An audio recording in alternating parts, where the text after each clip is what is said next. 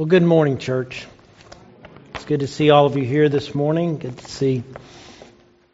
see Savannah back from college for a week. I'm sure it's a good break, and have our guests with us. We appreciate you being here. Appreciate everybody being here. It's good to see the family of God, people of God. We're in Matthew chapter 20 today. We're actually going to begin in verse 19. We're going to go back one verse, Matthew 19. We're going to take the last verse of 19:30 and go through 20:16. And the title of the message today is Lavish and Extensive Grace. Lavish and Extensive Grace. The Scripture says, "But many who are first will be last, and the last first. For the kingdom of heaven is like a master of a house who went out early in the morning to hire laborers for his vineyard. After agreeing with the laborers for a denarius a day, he sent them into his vineyard, and going out about the third hour, he saw others standing in the same marketplace. And to them he said, 'You go into the vineyard too. Whatever is right I'll give you.' So they went. Going out again about the 6th hour and the 9th hour, he did the same thing. About the 11th hour, he went out and found others standing, and he said to them, 'Why do you stand here idle all day?' They said to him, 'Because no one has hired us.' He said to them, 'You go into the vineyard too.' And when evening came, the owner of the vineyard said to his foreman, 'Call the laborers and pay them their wages, beginning with the last up to the first.' And when those hired about the 11th hour came, each of them received a denarius. Now when those hired first came, they thought they would receive more, but each of them also received a denarius. And on receiving it, they grumbled at the master of the house, saying, 'The last worked only 1 hour, and you have made them equal to us who have borne the burden of the day and the scorching heat.' But he replied to them, 'Friend, I am doing you no wrong. Did you not agree with me for a denarius? Take what belongs to you and go. I choose to give to this last worker as I give to you. Am I not allowed to do what I choose with what belongs to me? Or do you begrudge my generosity? So the last will be first, and the first last.'" May the Lord add His blessing to the reading and the proclamation of His Word. We live in a world where we compare ourselves with others often. We might be making a good living, very comfortable, without any real needs. However, we look at someone else, and they seemingly have a little more than we do. And sometimes we feel cheated, right? Or we compare ourselves with others who have the same kind of job, same kind of profession, basically do the same thing, and they're being paid more and they have better hours and benefits than we do, and we become envious. I read this week about a basketball player, Buddy Hield. He's a shooting guard for the Sacramento Kings. He told reporters this week following the final, well, maybe it was last week, following the final Kings preseason game, that he felt the front office's most recent offer of 4 years and $90 million was an insult. Why? Because there are shooting guards making $30 to $40 million a year instead of the $22.5 million that he would make. And most of us might say, "Please insult me like that," right? However, often we're just like that. You know, we can't relate to professional basketball players, but we look at people who are like us, who have jobs like us, and we compare ourselves with them. See, what we don't realize, if we just look at history, most of us here today have more wealth, more possessions, more leisure, more comfort than the richest people of previous generations. If we look at ourselves as just average Americans, or even maybe below average Americans, and we compare our wealth to most of the population of the world, we are very well off. But we don't often tend to look at those who have less than us. We tend to look at those who have more than us, and oftentimes we feel cheated. Comparisons is a deadly practice that robs us of the commitment, the contentment. Comparison is a deadly practice that robs us of the contentment that God desires for each of us to have in our lives. Paul said, godliness with contentment is great gain. And God desires for us to be contented with what we have. Now in Matthew 19, we saw the rich young ruler come to Jesus and say, Jesus told him if he really wanted life that was true life, he should sell all he had and follow Jesus. But this man was too attached to his money and possessions, and he went away sorrowful, and he chose his riches over Jesus. Really, a really bad bargain, right? Peter started thinking about this, and we talked about this last week, and he said, Lord, we've done exactly what you asked this guy to do. We've left everything to follow you. What's in it for us? Last week we talked a little bit about the Lord's answer to them. It's kind of a two-part answer. The first part of the answer in the last part of Matthew 19 is that there's a lot in it for you. There's a lot in it for you. There is truly much in it for you. And we looked at that last week. Now, but in Matthew 19:30 through verse 16 of chapter 20, there's a second part of the answer. Because Peter's question was kind of a mercenary spirit kind of question where he was comparing himself with others. And so Jesus gently rebuked Peter in the story we find, in the parable we find in chapter 20. Jesus sensed in Peter and others a kind of comparing and mercenary spirit, and he doesn't want that to be a part of the lives of those who follow him. And so we find this very strange parable. You got to admit this is one of the strangest of all the parables of Jesus in Matthew chapter 20. Jesus said, the kingdom of heaven is like a master of a house who went out looking for laborers to work in his vineyard. He went to the marketplace early in the morning. The marketplace was basically the job center. And there would be laborers there who would be gathered waiting for someone to hire him. He went out early, probably before 6 a.m. And he offered these early risers, these motivated men, a denarius, the daily wage of a Roman soldier, a very generous kind of wage to work in his vineyard. And these early risers agreed. And they went and they started to work.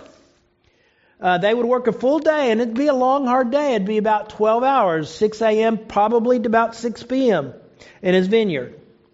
Well, 3 hours later at 9 a.m., the third hour of the day, the Scripture says, the owner again went to the marketplace to look for laborers for his vineyard. And he found some standing idle in the marketplace. And he says, you go to work, I'll pay you whatever is right. No contract, just go to work, I'll pay you whatever is right. He promised no fixed wages. And so they got to go to work in his vineyard. He again does this at the 6th hour, which would be about noon, and also at the 9th hour would be about 3 p.m. in the afternoon. And then we enter what we would call the twilight zone. He goes at the 11th hour, 5 p.m., and he finds some standing idle in the marketplace, and he says, why have you been standing here all day?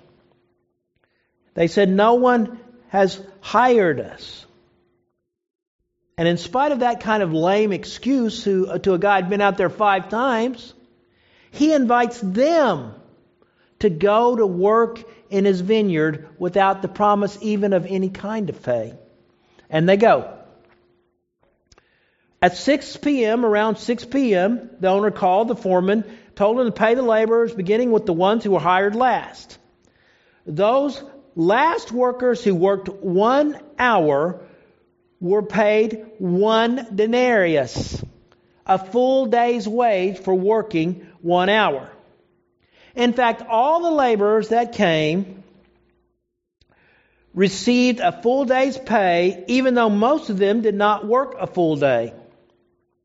Well, when the workers who were hired at 6 a.m. came, and they saw that the others had been paid a full day's wage, they thought they might receive more. But just like all the others, they were only paid 1 denarius, what they had agreed upon from the very beginning.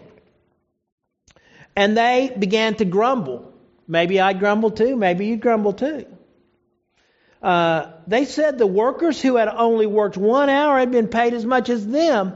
And they'd worked all day. And they'd worked in the scorching heat that has the idea of the wind that blows off the desert. The hot wind that blew across Israel, the scorching heat. They complained because they compared themselves with others.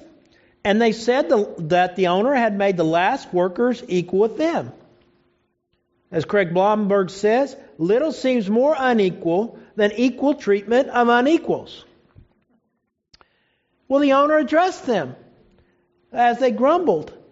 And he maybe speaking to their spokesman, maybe the union boss here. He says, "Friend, I'm doing you no wrong. Did you not agree with me to work for the generous wage of a denarius? Take what you agreed to, what belongs to you, and go." The owner says, "I have the right to do with what belongs to me whatever I want to do, and if I want to be generous with what belongs to me, I can do that." He was not in any way doing them wrong. He lived up completely to his agreement to pay them a generous wage. But because they compared themselves with others whom they thought had not sacrificed, had not worked as hard, they thought they should be treated better. It was a deadly comparison that caused them to be angry. You know, if they would have been paid first, they would have got their money and left. They wouldn't have seen what everybody else got. And they would have been happy. But it's when they compared themselves and witnessed the owner's generosity to all the others that they became angry and dissatisfied. And then Jesus closes his story just as he opened it by saying the last will be first and the first will be last. And it's a little opposite. In verse 30 he says the first will be last and the last first. In verse 16 he says the last will be first and the first last. But it's basically the same thing. And he told them that God's going to treat all of us well. But not all of us are going to think it's well. Now Jesus, this is a strange parable, you got to admit. You know, I don't think Jesus is trying to give us instructions how to run a business here. Just try it. I don't think it's going to work very well. But I think Jesus is telling us this story to help us to be careful about comparing ourselves with others and comparing the blessings we have with the blessings of others. When you compare yourself with others, your blessings, when you compare your service to God with the service of others, you are in danger. You are on very shaky and dangerous ground. Why is this true? It's true because of this eternal truth, that God deals with us, each of us, from His grace, and His grace toward us is always lavish and extensive. God treats each of us, He deals each of us from His grace, and His grace toward us is always lavish and extensive. Now, we need to understand that. God always deals with us, His children, in His grace. If you think God owes you anything, you are mistaken. You are mistaken. If you don't want God to deal with you in His grace, but give you what you deserve, you're going to regret that choice. No, I don't want what I deserve. I want God to deal with me in grace. You see, God deals with us according to His great love. He deals with us according to His grace. And sometimes we think some people get more grace than others, but that's really not true either. God always deals with us with lavish and extensive grace. Now look at some truths from this passage of Scripture we need to see this morning. The first one that I think we need to see is God the Father Himself. God the Father Himself calls us in love to work in His vineyard. God the Father Himself calls us in love to work in His vineyard. Now look at the employer in this vineyard. It's not your typical employer, is it? He goes and he searches for workers. But his focus is not so much on getting the task done, although that's a part of it, but his focus is on providing employment to these workers who need employment. He's a very generous employer, and he goes searching to find people who need work. The marketplace, I said, was the job center. And unskilled laborers would go there morning and hope someone would hire them for the day, because most of them needed the money they would make that day to feed their families that night. They lived from day to day. When Jesus talks about praying for your daily bread, that was a reality in the world that they lived in. In the Old Testament, it often talks about pay the workers that work for you daily, because they need that money to feed their families at night. Well, these people were going out there to find jobs and hope that someone would hire them for the day. And the parable tells us that the owner goes to the job center, the marketplace, to hire workers. Now, he didn't have to go. This guy was not a poor guy. He probably he had a foreman, we know. He could have sent someone else to hire laborers, but instead he goes out and he looks for workers. He's concerned about workers. He's concerned about the needs of the unemployed, and so he goes out himself. This is an unusual owner. And not only does he do it once, he goes again and again and again, calling workers to come to work in his vineyard. Now the owner represents God.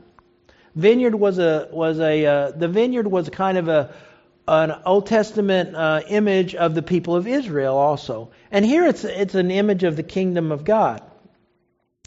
The owner represents God the Father. God's a searching God. He's calling us to Himself to work in His vineyard, His harvest field.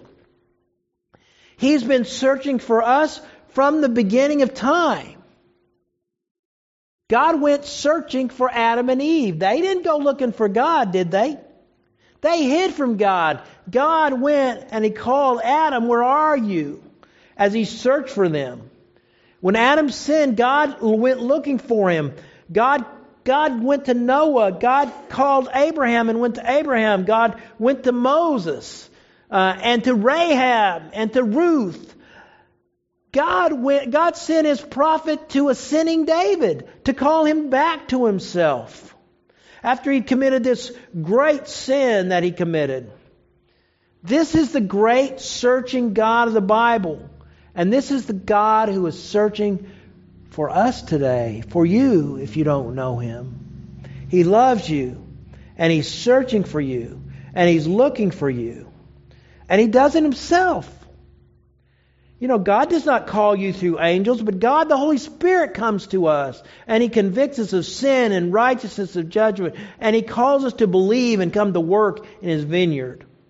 You know, people often talk about the God of the Old Testament's vengeful and different than the God of the New Testament, but they're not reading the Scripture close enough. God is a searching God from Genesis to Revelation, calling people to believe, to come to Him, to believe in Him, to receive forgiveness, to work in His vineyard. I love that old hymn. We had a hymn sing a few weeks ago. That was really great. We're going to do that soon again. But I love the old hymn, Softly and Tenderly. Softly and tenderly. Jesus is calling for you and for me. See on the portals He's waiting and watching for you and for me. Come home. Come home, ye who are weary, come home. Earnestly, tenderly, Jesus is calling, O sinner, come home. Why should we tarry when Jesus is pleading for you and me? Why should we linger and heed not His mercies for you and for me? Time is now fleeting, the moments are passing from you and from me. Shadows are gathering. Deathbeds are coming for you and for me. Come home. Come home. Ye who are weary, come home. Earnestly, tenderly, Jesus is calling. Calling, O sinner, come home. You see, we serve a loving and a searching God. And we are to be loving and searching people to call those who do not know Him to Him. See, God is searching for you. He's loving you. When did you come to faith? You didn't come to faith because you just decided one day. You came to faith because God came looking for you. He sent people to witness to you. His Holy Spirit came to you and wooed you to believe and put your trust and faith in Jesus, and to stop living for yourself and to start living for Him. God's a searching God. He calls us in love to work in His vineyard. There's another principle I want to see from this parable today. God offers us the privilege to work in His vineyard. Now the master comes to give people the chance to work in the vineyard. They are not guaranteed a job. They live from day to day, but this generous master hires them and promises them a generous wage. It's a great privilege to work in this master's vineyard. You see, God calls us to work in His vineyard, in His harvest. We don't work for our salvation. That's not what it's saying here. It's a gracious gift to whoever will believe and receive Him. But His call to salvation is a call to join Him in mission. It is a call to be on mission with Him and to join Him in what He's doing in the world. The mission of reconciling the world to Himself. You see, God doesn't just save us so that we won't go to hell. God saves us so that we might know Him and love Him and be on mission with Him and serve Him. We have the privilege of joining Him in the mission of reconciling the world to Himself. And it's a great privilege to be a part of that mission. Sometimes we treat the call of God like it's hard service and drudgery. But the truth is, sometimes it is hard to serve the Lord. It's hard and toil sometimes is involved, but it's a great privilege to serve the Lord. It's a great privilege to serve the Lord. If you were gifted enough to be a professional basketball or baseball player, you realize that's a lot of hard work. You know, we talk about paying college athletes these days. If you know what it's like to be an athlete in college and what is required of you, you're working pretty hard for that scholarship. But it's still a scholarship, right? It's still a privilege to be able to do that kind of thing. And it's always a privilege to work in God's vineyard, to be on mission with Him. What else would you want out of life? What higher thing is there than joining God in what He is doing in the world? I want you also to notice that whenever the Master calls to you to work in His vineyard, it's not too late. It's not too late to come. Sometimes God calls in the dawn of life as a child. Sometimes He calls in the mid-morning of life as a teenager or a young adult. Sometimes at noon in the middle age of your life. God might call you at 3 p.m. as a senior citizen. Or maybe even at the very verge of death, God calls you like He called the thief on the cross, and the thief on the cross who believed. You see, whenever God calls you, don't turn down the privilege of answering His call and serving Him. There's no greater thing in life than answering the call of God and believing in Jesus, receiving salvation, and then living for Him. You see, God offers us the privilege of working in His vineyard. Something else I want you to see. God always gives us more than we deserve. God always gives us more than we deserve. Well, the workers were called to receive pay. They started with the last ones hired, and then they worked back toward the ones that were hired first. There was such a thing as a 1/12 of a denarii. He could have paid those who worked last 1/12 of a denarii. But all were given a denarius. All the workers worked without contract except the very first ones, and all trusted the owner to be fair. Now, the owner wasn't fair. The owner was generous. The owner was lavishly generous. When you answer the call of the Lord, He's always going to do more than you can think or ask or imagine. His blessings are beyond measure. His blessings are beyond measure. You see, when you look at the rich young ruler that we looked at last week, how sad is that? That guy would trade his stuff and his money for Jesus. He'd rather have those things than Jesus. You know, if you trade... You know, you look at Bill Gates or some rich guy, they got everything. But would you trade them for knowing Jesus? You'd be a fool. Because knowing Jesus is worth whatever it cost him. Whatever it costs, God always gives us more than we deserve. His blessings are beyond measure. Now, there are times it's difficult, but I'm telling you, those times don't last. I love what Paul says as he quotes from Isaiah in 1 Corinthians 2. No eye has seen, no ear has heard, no mind has conceived what God prepared for those who love Him. Wow. No eye has seen, no ear has heard, no mind has conceived what God has prepared for those who love Him. You see, He gave all the workers a denarius. He lavishly gave them denarius. In some ways, the denarius represents eternal life in some ways. Because when you answer the call to work in the vineyard and believe and receive Jesus, you don't just receive part of eternal life. You receive all of it, right? You receive eternal life. You don't just get part of Jesus, you get all of Him. Whenever you answer His call and receive Him and receive the gift of salvation and go on mission with Him. God always gives us more than we deserve. But there's one final thing I want to point out here, and that's this. When we compare our service or blessings with others, we'll not be satisfied. When we compare our service or blessings with others, we will never be satisfied. Now, the first workers that were hired were disappointed when they were paid, because they got exactly what they agreed to get in the morning, right?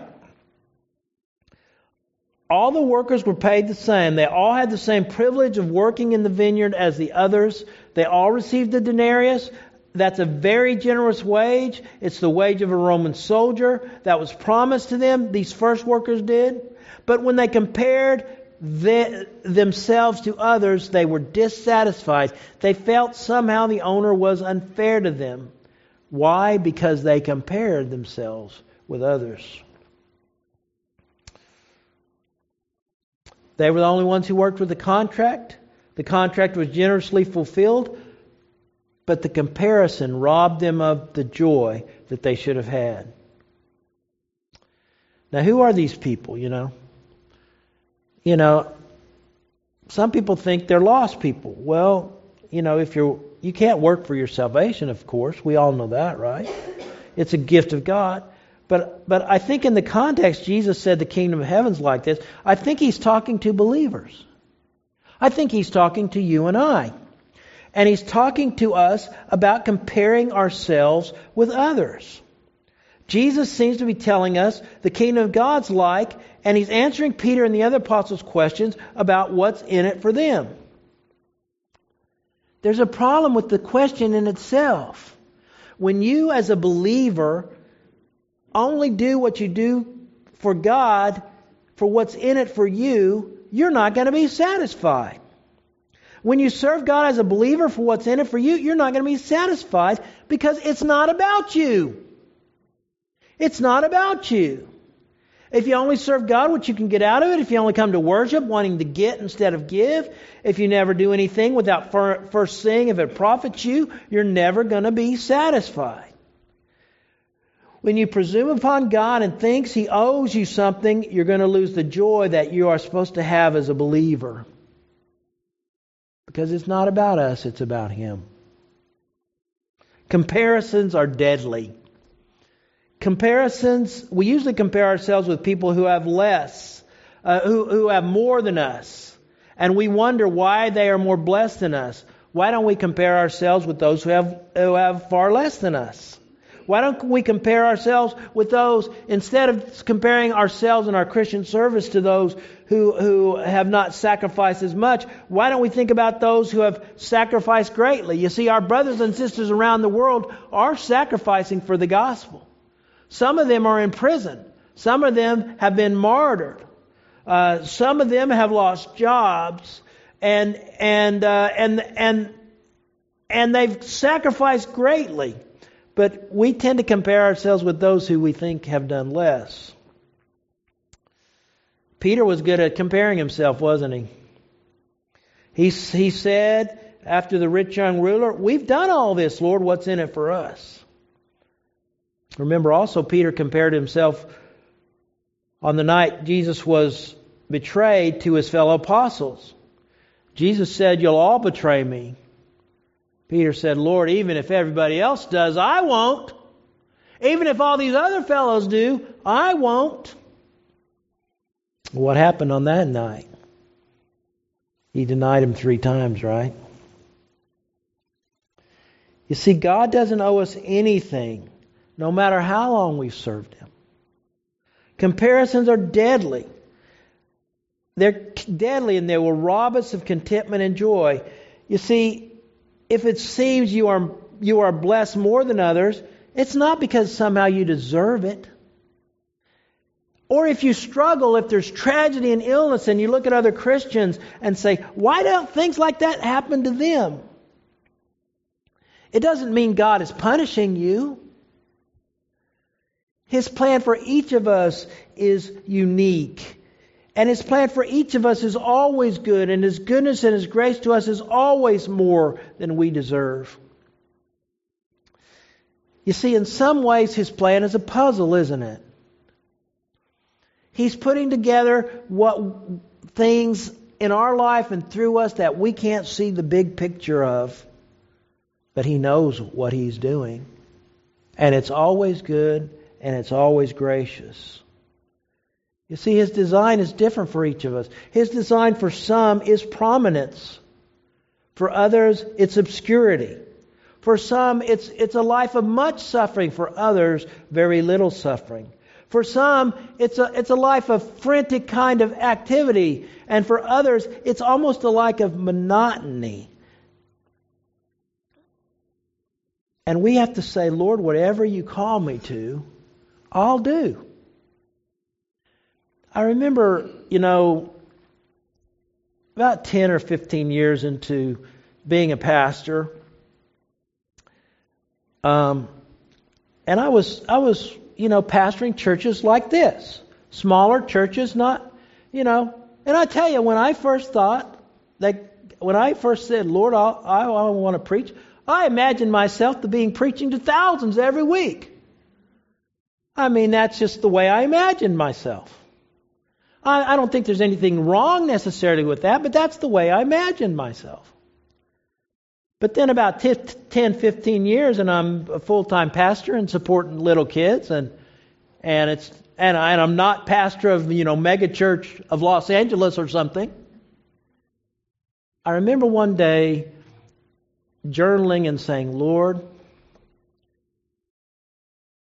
whatever you call me to, if it's just to serve in smaller places and in smaller venues for the rest of my life, I'll serve you there because I know that's what you want me to do."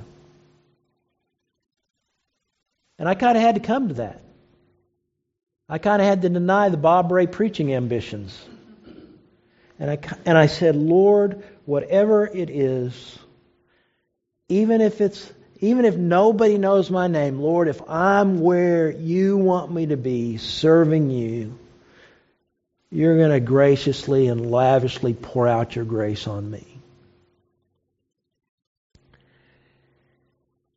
You see, we got to be faithful, whatever He calls us to do.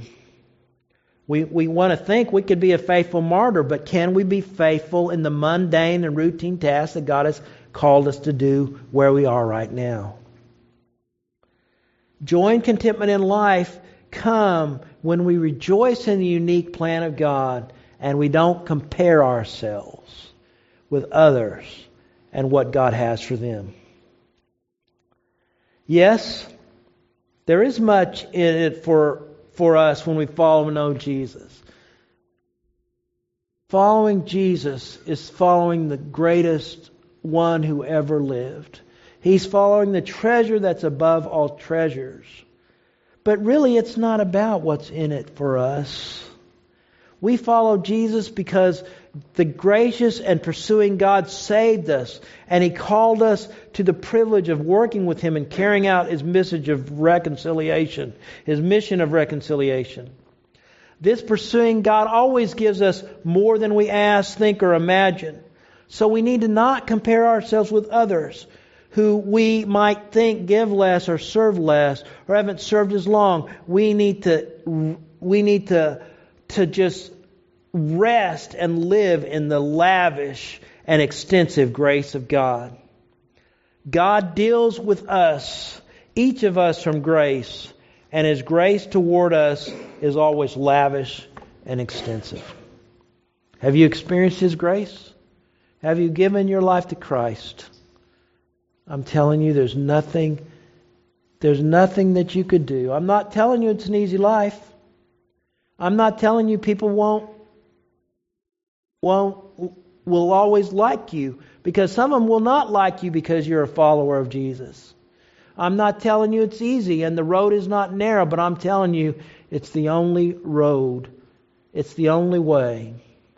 Following Jesus is the only life that matters in the end. And if you haven't begun to follow Him, begin to follow Him today. Heavenly Father, thank You for Your grace and Your love and Your mercy. Thank You, Lord, that